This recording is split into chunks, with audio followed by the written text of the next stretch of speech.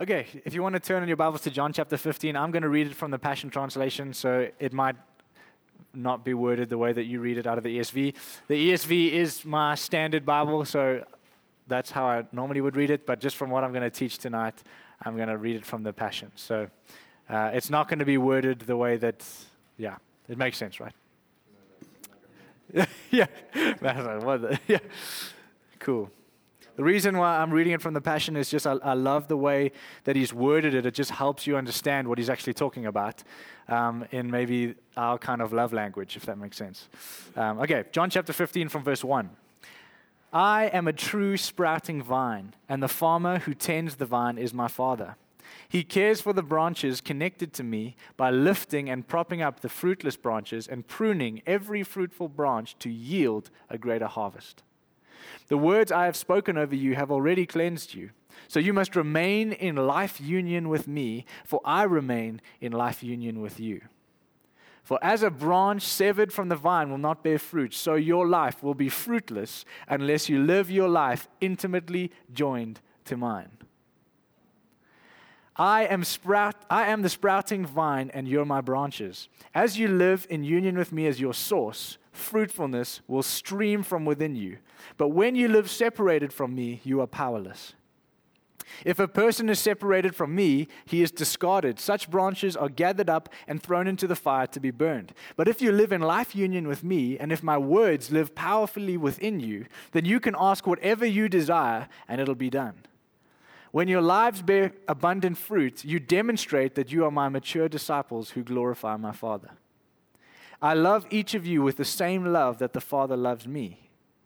You must continually let my love nourish your hearts. If you keep my commands, you will live in my love, just as I have kept my Father's commands. For I continually live nourished and empowered by his love. My purpose for telling you these things is so that the joy that I experience will fill your hearts with overflowing gladness. Let's go back to the first verse. I am a true sprouting vine, and the farmer who tends the vine is my Father. He cares for the branches connected to me by lifting and propping up the fruitless branches and pruning every fruitful branch to yield a greater harvest. So already, you got to be reading this and going, okay, we were created to bear fruit. We were created to produce something in our lives that tastes like something, right? Already you can see that. Verse 3, the words I have spoken over you have already cleansed you. So you must remain in life union with me, for I remain in life union with you.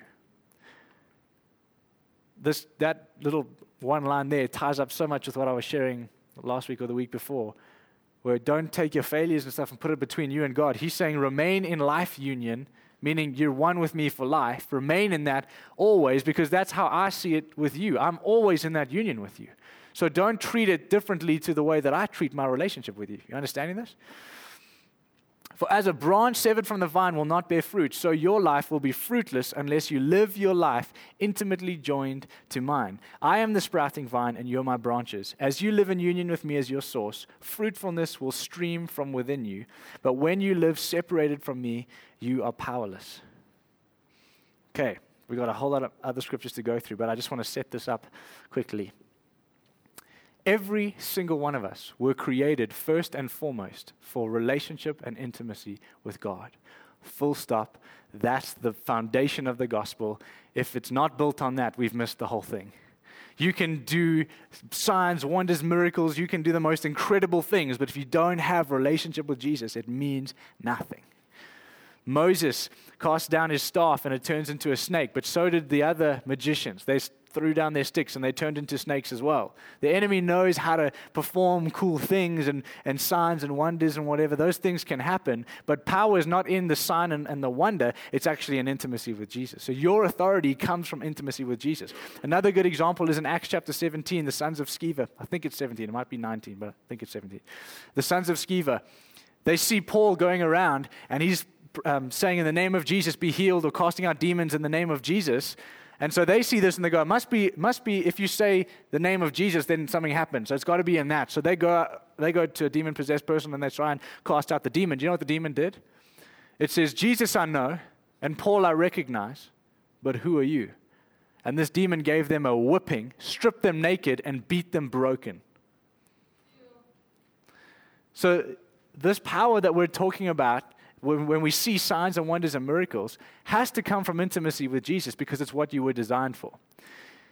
We cannot bear fruit in our lives. We cannot see long-lasting, healthy fruit in our lives if it's not coming from the vine. It just makes sense, right? That's what he's saying. He's saying he's the vine, the Father is the farmer. He prunes. I love this. He prunes. He gets rid of everything in our life that's not meant to be there. We don't do a thing. He's saying there's one requirement for every single believer in the gospel. Stay connected to the vine. Basically what he's saying is surrender. Every single one of us, the one requirement, the only thing that he's asking every Christian to do is to surrender. And when we surrender, he prunes, he props up, he gets rid of the dead branches, the things that aren't meant to be there, and he makes sure that we produce good fruit. So what this thing is saying, this piece of scripture, is it's saying if we're not connected to the vine, we're powerless and we won't produce fruit, right? It's very simple. And so as I've been studying this, I've been realizing that first and foremost, if we don't build a healthy foundation in all of our lives, being rooted and grounded in him, abiding in the vine, staying connected to Jesus, the Christian life means nothing without that. The Christian life without knowing God is just empty and dry. It's a whole lot of things and rules, and you feel like you're trying to achieve a whole lot of things, but you miss that river that actually makes all of it possible. You miss the vine that supplies you with all the nutrients needed to actually do those things. Does this make sense? Yeah. And so what I really believe is happening over this next little time, this next season for us, is that God wants to establish healthy root systems in every single one of our lives. And the reason why I say that is because a lot of you would have found that when you gave your life to Jesus and you committed yourself to this and you went in 100% and you said, okay, Lord, I'm in, the storm came, right?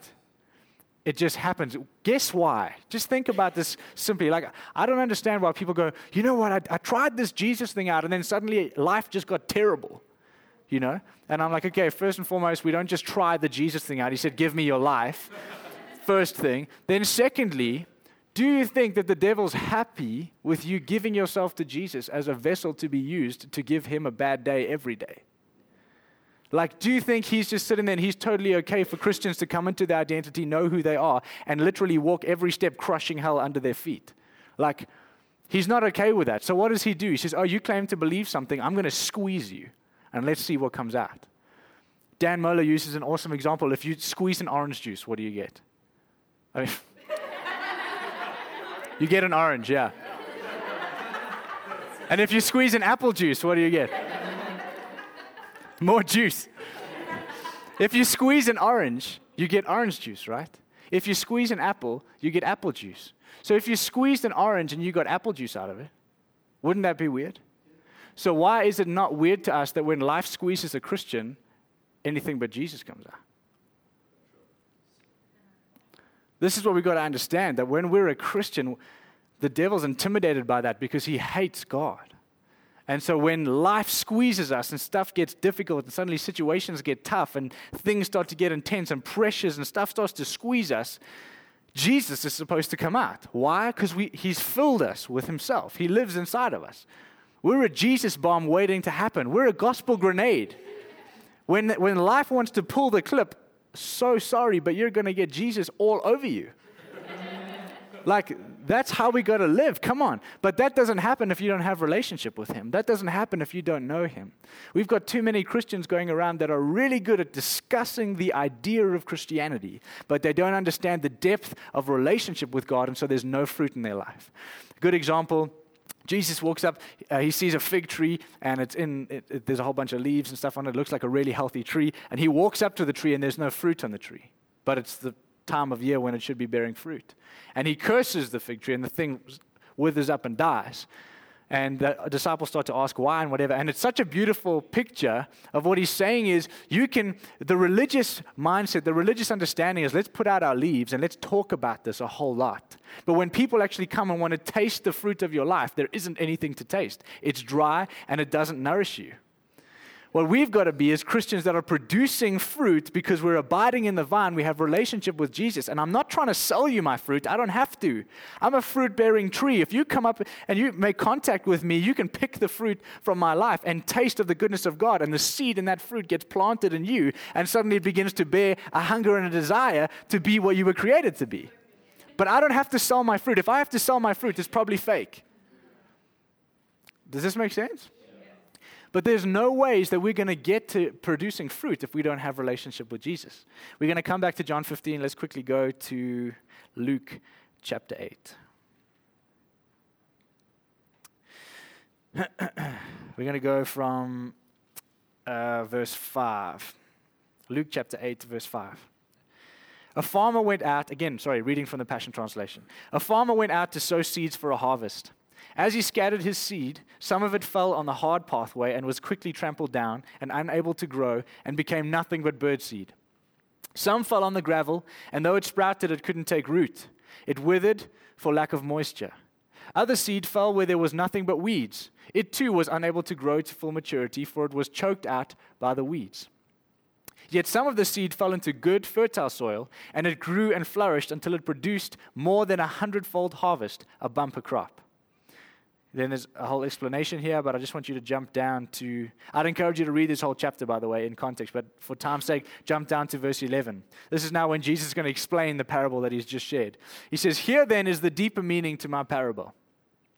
The word of God is the seed that is sown into hearts. The hard pathway represents the hard hearts of men who hear the word of God, but the slanderer quickly snatches away what was sown in their hearts to keep them from believing and experiencing salvation." Whoa. The seed falling on the gravel represents those who initially respond to the word with joy, but soon afterward, when a season of harassment of the enemy and difficulty comes to them, they wither and fall away, for they have no root in the truth and their faith is temporary. I don't know about you, but I got friends that fits the exact thing, right? Verse 14, the seed that falls into the weeds represents the hearts of those who hear the word of God, but their growth is quickly choked off by their own anxious cares, the riches of this world, and the fleeting pleasures of this life. Whoa. Next one. This is why they never become mature and fruitful. The seed that fell into good, fertile soil represents those lovers of truth who hear it deep within their hearts. They respond by clinging to the word, keeping it dear as they endure all things in faith. This is the seed that will one day bear much fruit in their lives. I don't know about you, but that scripture is pretty self-explanatory. I mean, you can just read that and you're like, oh my word, he's giving it straight up. The first thing he's saying is, those that are not receiving the word, it can be because their hearts are hard. And the slanderer quickly snatches away what was sown into their hearts to keep them from believing and experiencing. So you go and share something with someone and encourage them, and because their hearts are so hard, it doesn't take root. It just kind of sits there in their head for maybe a day or so, whatever. And suddenly the enemy takes that thing away so that it can't produce good fruit, right? That's the first one. The second one is when it falls on the gravel, which is those who initially respond with joy. They're super keen, super excited, and then suddenly life gets hard. And like I was talking about earlier, I tried this Jesus thing out, and suddenly life got hard. I want nothing to do with that, right? That's the second group of people. Their faith is temporary. There's no root in the truth. Then the seed that falls into the weeds, this is a lot of Christians, guys. This third one here is where a majority of the church gets stuck. The seed that falls into the weeds represents the hearts of those who hear the word of God, but their growth is quickly choked off by their own anxious cares, the riches of this world, and the fleeting pleasures of this life. Isn't it interesting that in order for weeds to grow, the soil has to be relatively decent? So you can have relatively good soil, and there's space for something to grow, like the seed can start to grow, but you've also got weeds growing. And so those weeds, your own anxious cares, the desires of this world, pleasures of comfort, luxury, riches, wealth, all this stuff, all these things that we let grow in our garden, those weeds start to choke out the word of God, and eventually you lose everything that was sown. That's why you find Christians that give their life to Jesus, super radical. You start to see growth, you start to see transformation, and then suddenly they begin to go off into different things, and suddenly this begins to pull them, and they make that decision where, actually, I'm going to take this job or that thing, or this is going to, affect and influence my life because those are my cares. Those are the things that I've allowed to grow in my garden, and it suffocates and it kills what was God. Okay? Then, the last one, the seed that fell into good, fertile soil, represents those lovers of truth who hear it deep within their hearts. They respond by clinging to the word, keeping it dear as they endure all things in faith. Listen to that. Just listen to that carefully. They respond by clinging to the word. They hold on to what he's put inside of them. They focus on it. They cling to it. It's their one focus, right? Keeping it dear, valuable. This is the most valuable thing to me. As they endure all things in faith. Endure all things in faith. That means that stuff still happens, but because you've got good soil, you're clinging to what God's sown. You're enduring it in faith because you believe that this is actually what you were born for. It's something totally different. This is the seed that will one day bear much fruit in their lives. Go back to John chapter 15. Is this making sense so far? We slowly unpacking this.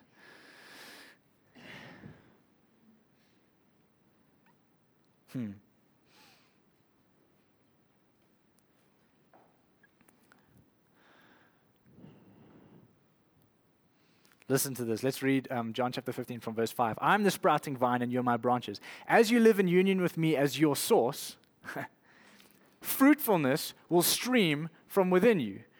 This is simply what he's saying. Fruitfulness flows from intimacy. You want to do wild and awesome things for Jesus? It all comes from intimacy with him. It all comes from knowing him. He's saying if you don't understand oneness, you will never see long-lasting fruit. You might bear fruit for a moment. You might even bear fruit for a certain little length of time, but it'll never be long-lasting unless you have intimacy with Jesus. Why? Because you don't have a healthy root system.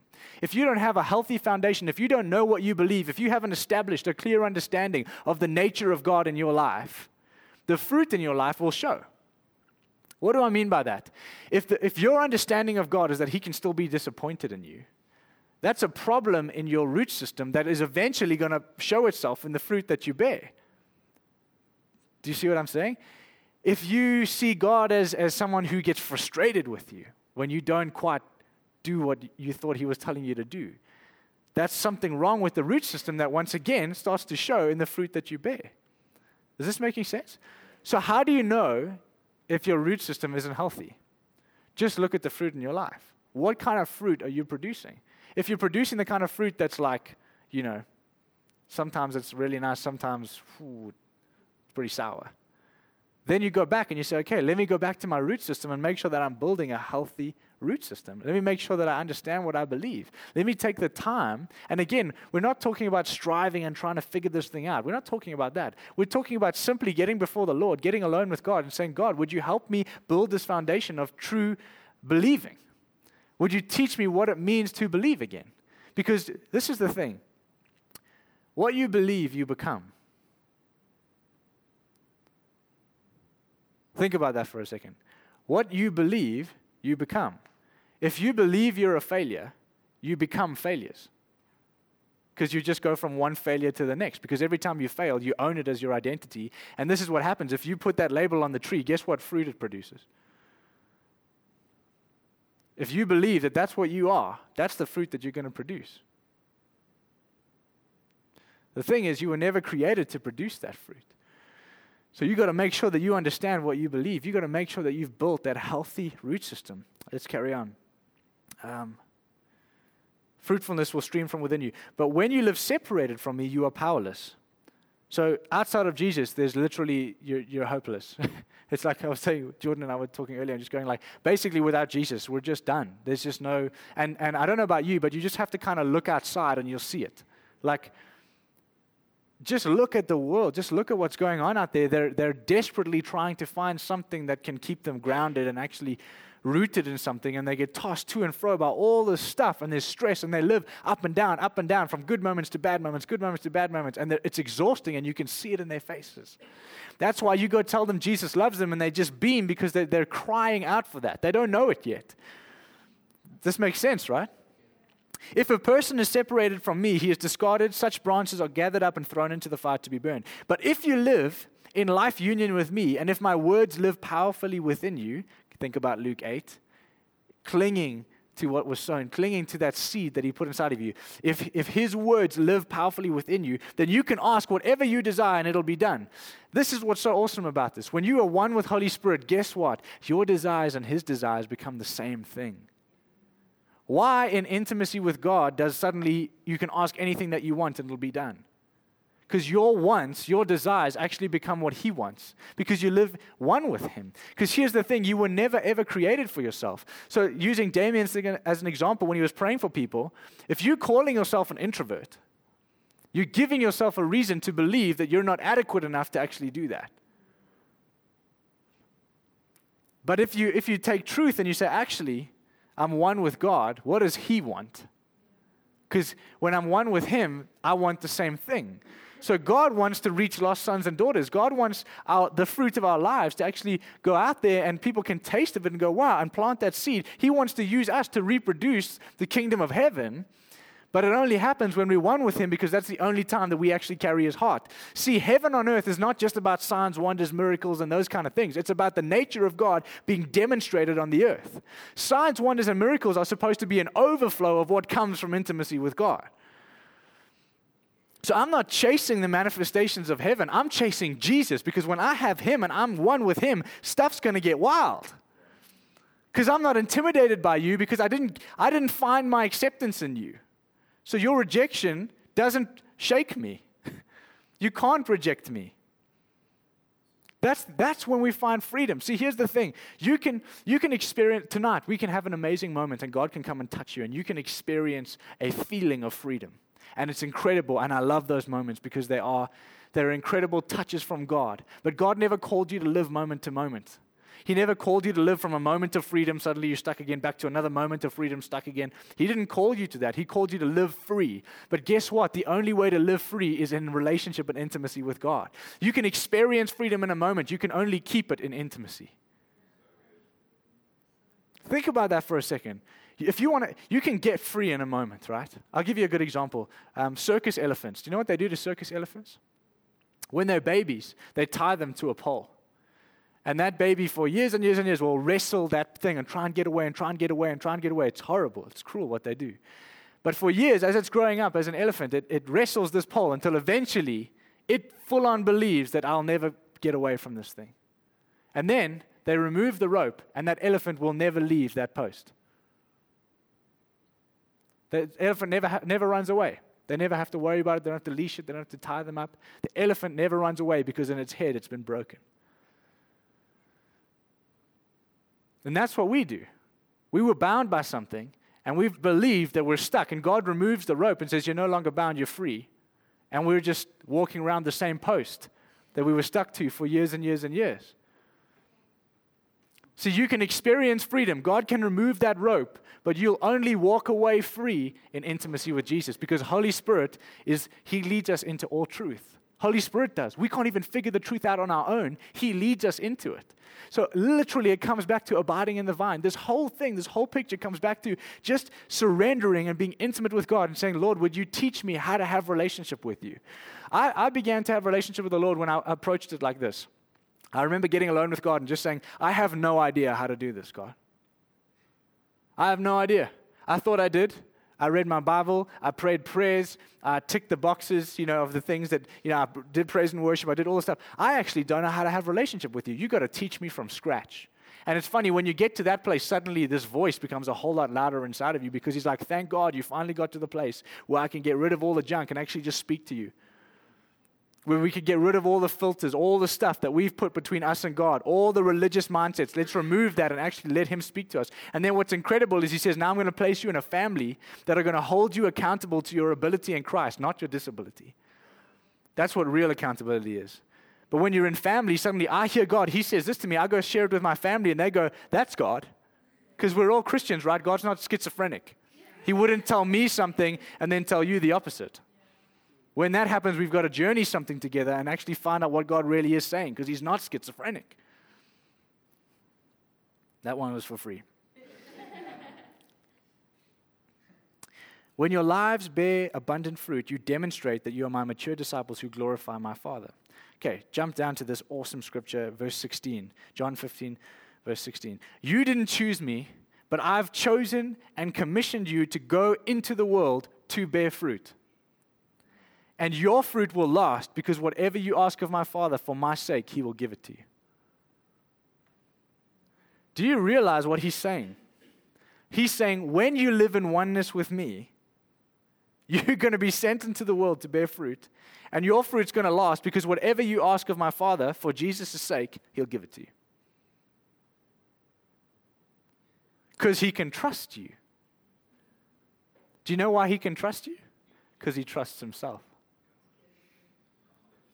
And if you've become one with God, then He trusts you like He trusts Himself. That was the master plan of the Father from the very beginning. He could come down here on His own and do it. But He's like, I actually want to do it with my sons and daughters.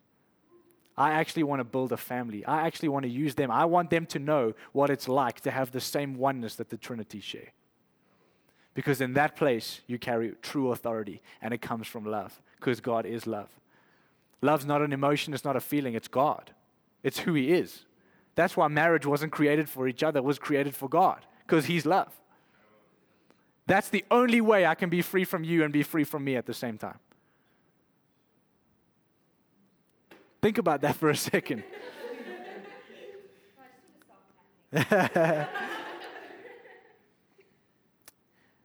Just another cool scripture, Ephesians chapter 3.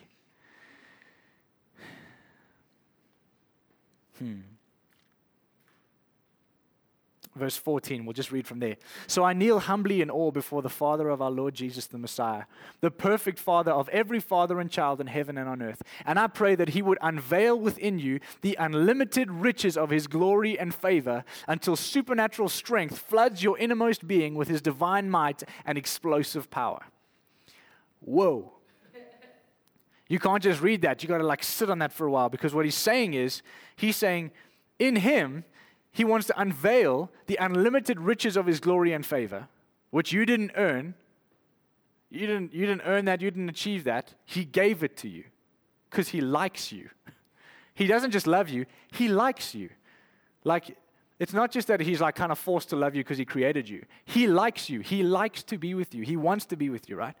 So He's given us this, and then He says, when He gives that, and I pray that He would unveil within you the unlimited riches of His glory and favor until supernatural strength floods your innermost being with His divine might and explosive power.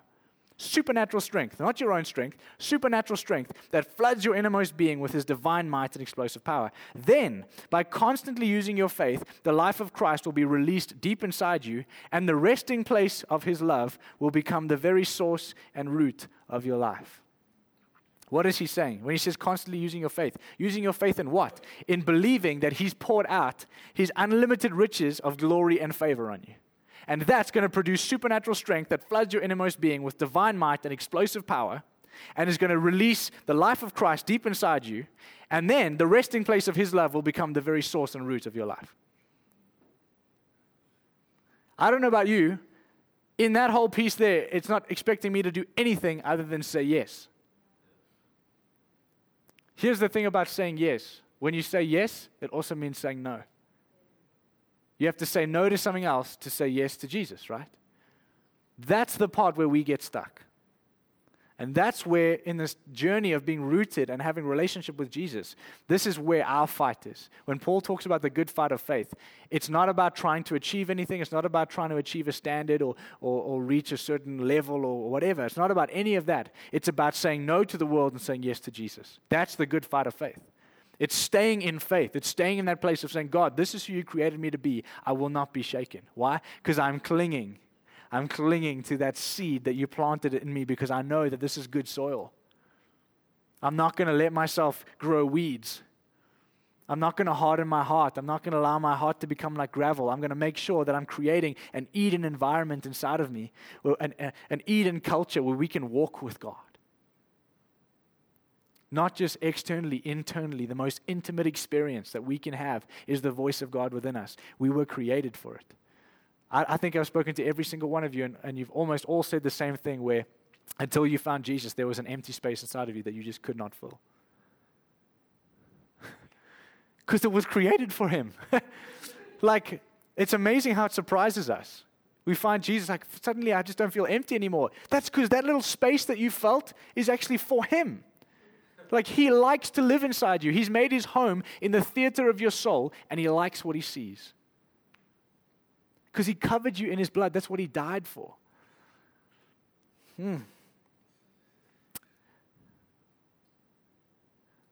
Ah, man.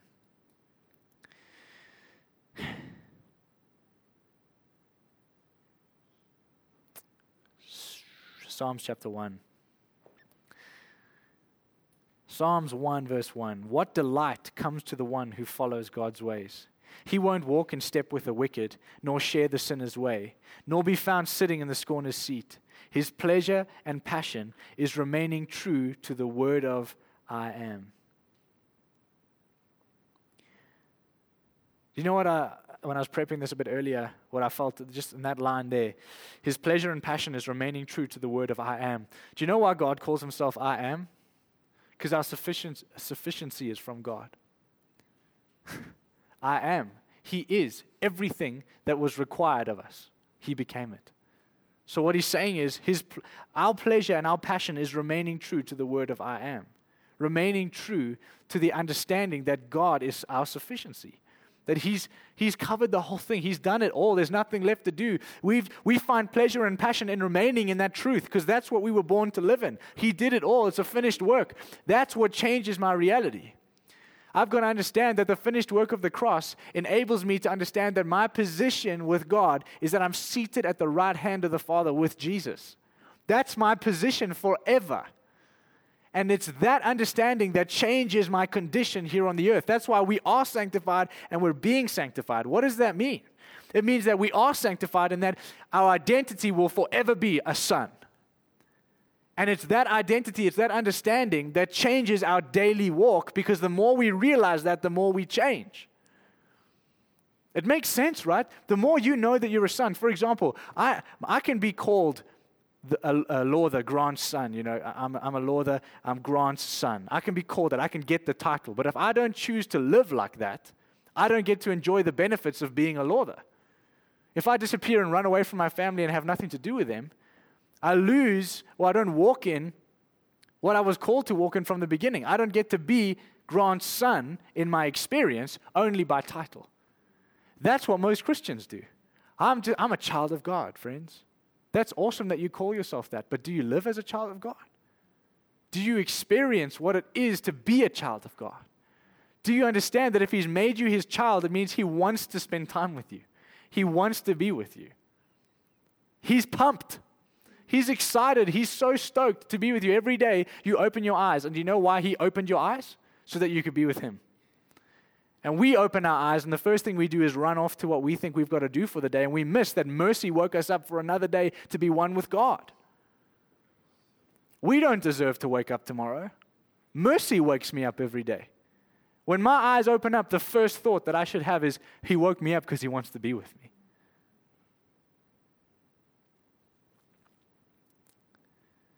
Listen to someone who's rooted, right? His pleasure and passion is remaining true to the word of I am, meditating day and night in the true revelation of light. He will be standing firm like a flourishing tree, planted by God's design, deeply rooted by the brooks of bliss, bearing fruit in every season of his life. He is never dry, never fainting, ever blessed, ever prosperous. Guess why? Guess why he's ever blessed and ever prosperous, never dry, never fainting? Because you can't shake me if I'm found in Jesus. You can take everything I have on this planet. You can take everything I have on this earth, but you haven't broken me. Why? Because I'm not living for this. I'm living for eternity. You can take my job, you can take my car, you can take my house, you can take all that stuff away. Guess what? It doesn't shake me, because I wasn't living for those things anyway. I'm living for eternity. Because when I stand before Jesus, my house, my car, and my job doesn't count for anything. But me and Jesus, that counts. And what we did together, that counts. And if He was prepared to lay His life down for me, and He says the righteous will never be seen begging for bread, it's a good thing that that righteousness was given to us as a free gift according to Romans. So what He's saying is, because I've given you that righteousness, you give yourself to me like I gave myself to you. You might go through seasons of trial and tribulation and suffering and all that kind of stuff, but you'll never be seen begging for bread.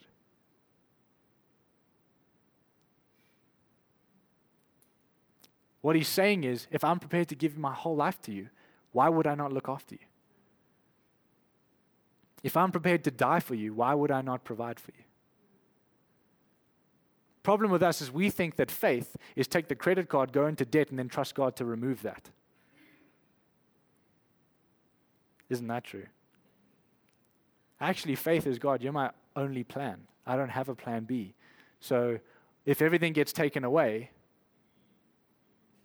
what are you going to do, Lord? How do you want to do this? How do you want to play this? Because I'd rather die and starve and go down believing what I believe than change this. See, the fire doesn't change the message, man. This one makes sense unless we're rooted. Back to John 15. Verse 4, so you must remain in life union with me, for I remain in life union with you. For as a branch severed from the vine will not bear fruit, so your life will be fruitless unless you live your life intimately joined to mine. Intimately joined to his. I am the sprouting vine and you're my branches. As you live in union with me as your source, fruitfulness will stream from within you.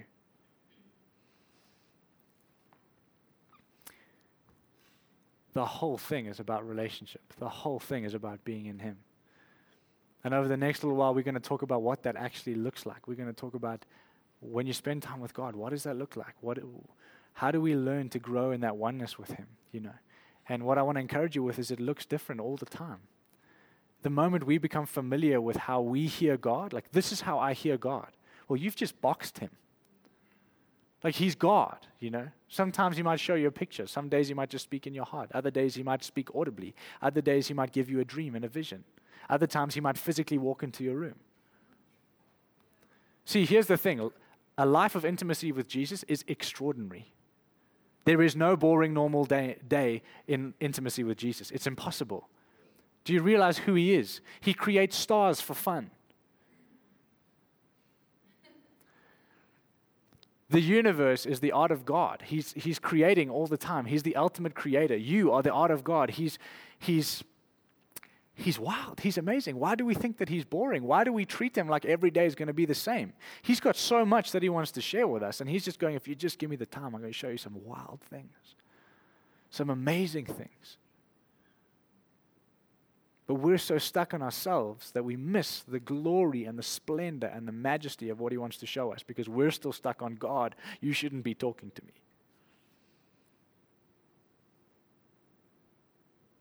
Do you understand what I'm saying? We're still stuck in that, I don't deserve this, Lord. That's beautiful. I'm glad that you felt that when you got saved, but now start living like a son. He's put the ring on your finger. He's put the robe over you. He's killed the fattened calf to have a feast to celebrate you. It's time to start living like a son. He's given you the authority, the signet ring. He's given you the ring that says, actually, I can stamp. Do you know that ring that they put on the son, it's got the family thing on it, the symbol or whatever, crest, so that he can stamp the same documents on behalf of his dad. If you go and study the story of the prodigal son, that's what that ring is. It's not just a fun little promise ring. This is the ring that carries the family crest that says, whatever you stamp and approve, I approve. What he's saying is you carry the same authority that Christ carries.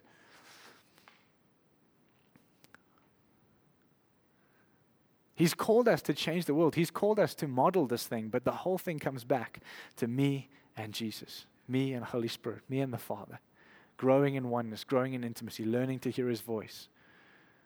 Even in the nighttime, we think when we fall asleep, it's like we just switch off. No, if we spend more than a third of our lives asleep, he wants to speak to us in the night season. He wants to show us things. He wants to wake us up and tell us the secrets of his heart. If you don't have a journal, buy one because he's about to pour out the revelation and understanding of heaven. Start putting that stuff down. Write it. Talk to people. When you're discipling and being discipled, show them what God's saying to you. Unpack this stuff so that you can grow together and say, man, I'm learning to hear the voice of God. And begin to step out in faith. And if God gives you words of knowledge for people, step out in them, even if they're completely wrong. And if you miss the mark and it's like really awkward, just say, hey, I'm learning to hear God. It's a joy. He loves me. Because I'm not intimidated by fear of man. I'm not intimidated by all that stuff. I just want to know him. And I've realized I've been set free from me. So there is no failure in God, only opportunities to be transformed.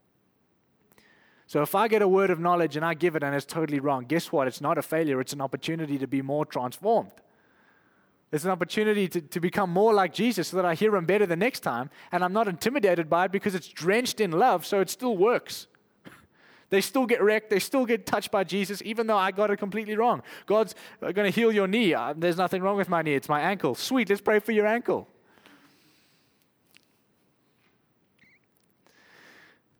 So I want to encourage you over this next little while as we do this to really go after time with the Lord, but to understand it as this. It is vital and so important that you have alone time with Jesus.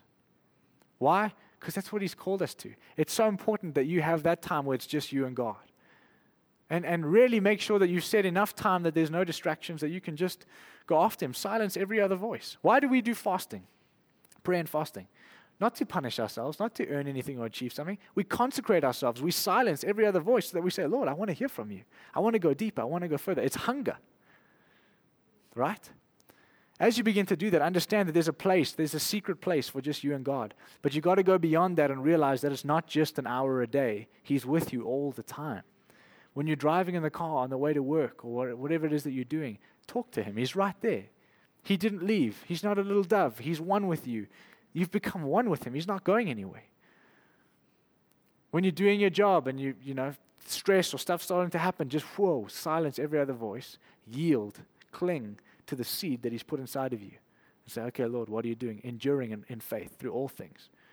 Okay, Lord, what are you saying? What are you doing? What are you leading me into? Is there someone here you want to touch? Are you just loving me? Do you know that sometimes He just wants to tell you that He loves you? Do you know that something really challenged me? It took me a while to get over, and you're going to laugh at the story, but I went for a walk with the Lord probably about a year back in my boomed area, and I love walking around there because at a certain time, about 5 o'clock, just after 5, it's really pretty. The sun goes down, the way it hits the trees. It's a really awesome time to walk that neighborhood. And I was walking there one day and just talking to the Lord, and I was kind of saying, Lord, tell me something. I want to know, what are you thinking? What are you feeling? I want to know your heart, whatever. And I was looking at this one tree, and I felt like the definite voice of God straight in me, like, oh man, I really love that tree. Now, I was like, my first response was going, okay, that's just my head. Like, seriously. But then I began to realize and say, okay, Lord, if I'm asking to know your heart, if I'm asking to know your ways, if I want to, like, sometimes He doesn't want to talk. Sometimes He just wants to be with you. See, we've got to stop treating Him as this booming voice that we're waiting to come and say something. Like He's our dad. Sometimes He just wants to hang. Sometimes you go, Lord, what are you saying today? And He goes, nothing. And you say, okay, Lord, what do you want to do? Nothing. Let's just enjoy each other. Or, I like that tree. And you know what's funny is He challenged me on that. And eventually I went, Lord, I like that tree too. Like, that's a great tree. Like, wow, you're amazing. The other day, I think it was Thursday, I was just having a tender day with the Lord, like just blown away at how awesome He is and that He loves me so much.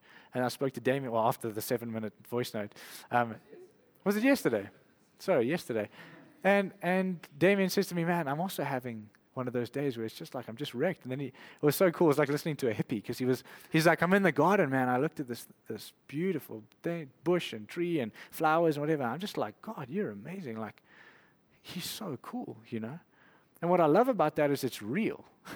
It's real because it's like, it's romance, it's intimacy, it's oneness with God. It's like, it's not just about what do you want me to do, it's about let's enjoy each other, let's be together, let's grow. Because the more I learn to be with God, when He does tell me to do something, I know His voice.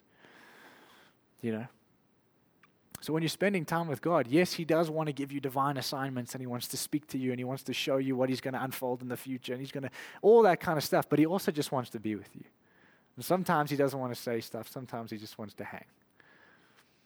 And when we understand this, when we understand relationship with Him, when we read our Bibles, instead of just reading it as a book, we say, Holy Spirit, reveal yourself to me. Because I want to read this book to know you more. I want to get to know you. I want to know your heart, your nature. I want to know what you look like. Because you reveal yourself throughout this whole book. And just because I don't understand something doesn't mean that it's pointless. Then I say, God, open up my heart, reveal to me, show me. What are you saying? And suddenly scriptures begin to jump out at you and grab you, and it's the scripture you've read 1 billion times. And the book comes to life because it's about intimacy. It's a love story.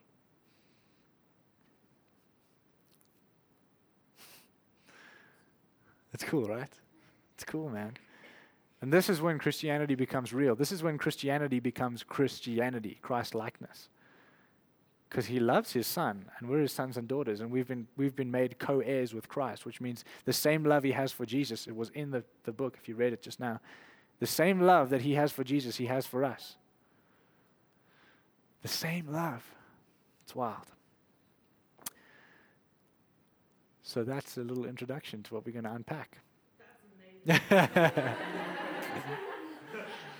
amazing. It's wild, man.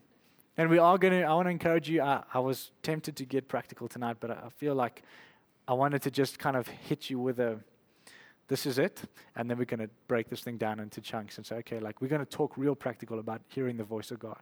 We're going to talk really practical about obedience. We're going to talk about all these different things, revelation, understanding, all that kind of stuff, and what it means to have relationship. Because sometimes we try and base our relationship with God on relationships we've had with people. And then we take experience and we let experience define truth when it's supposed to be the other way around. Truth is supposed to define experience. Chew on that one for a while. That one will. Does that make sense? It's deep, and that's why we got to record it, because like even for myself, got to go back and listen to the stuff and chew on it and go over and over and over. Those scriptures that I read tonight, you could sit on that for a month. You could literally, you could just sit on that and just, if you took John 15 and just spent the next month on John 15, it would do you so much good. Because the whole thing comes down to abiding in the vine. It comes down to being one with Jesus. Ooh. KO'd. Yeah. No, now I'm saying, what do you want to do, Lord? Because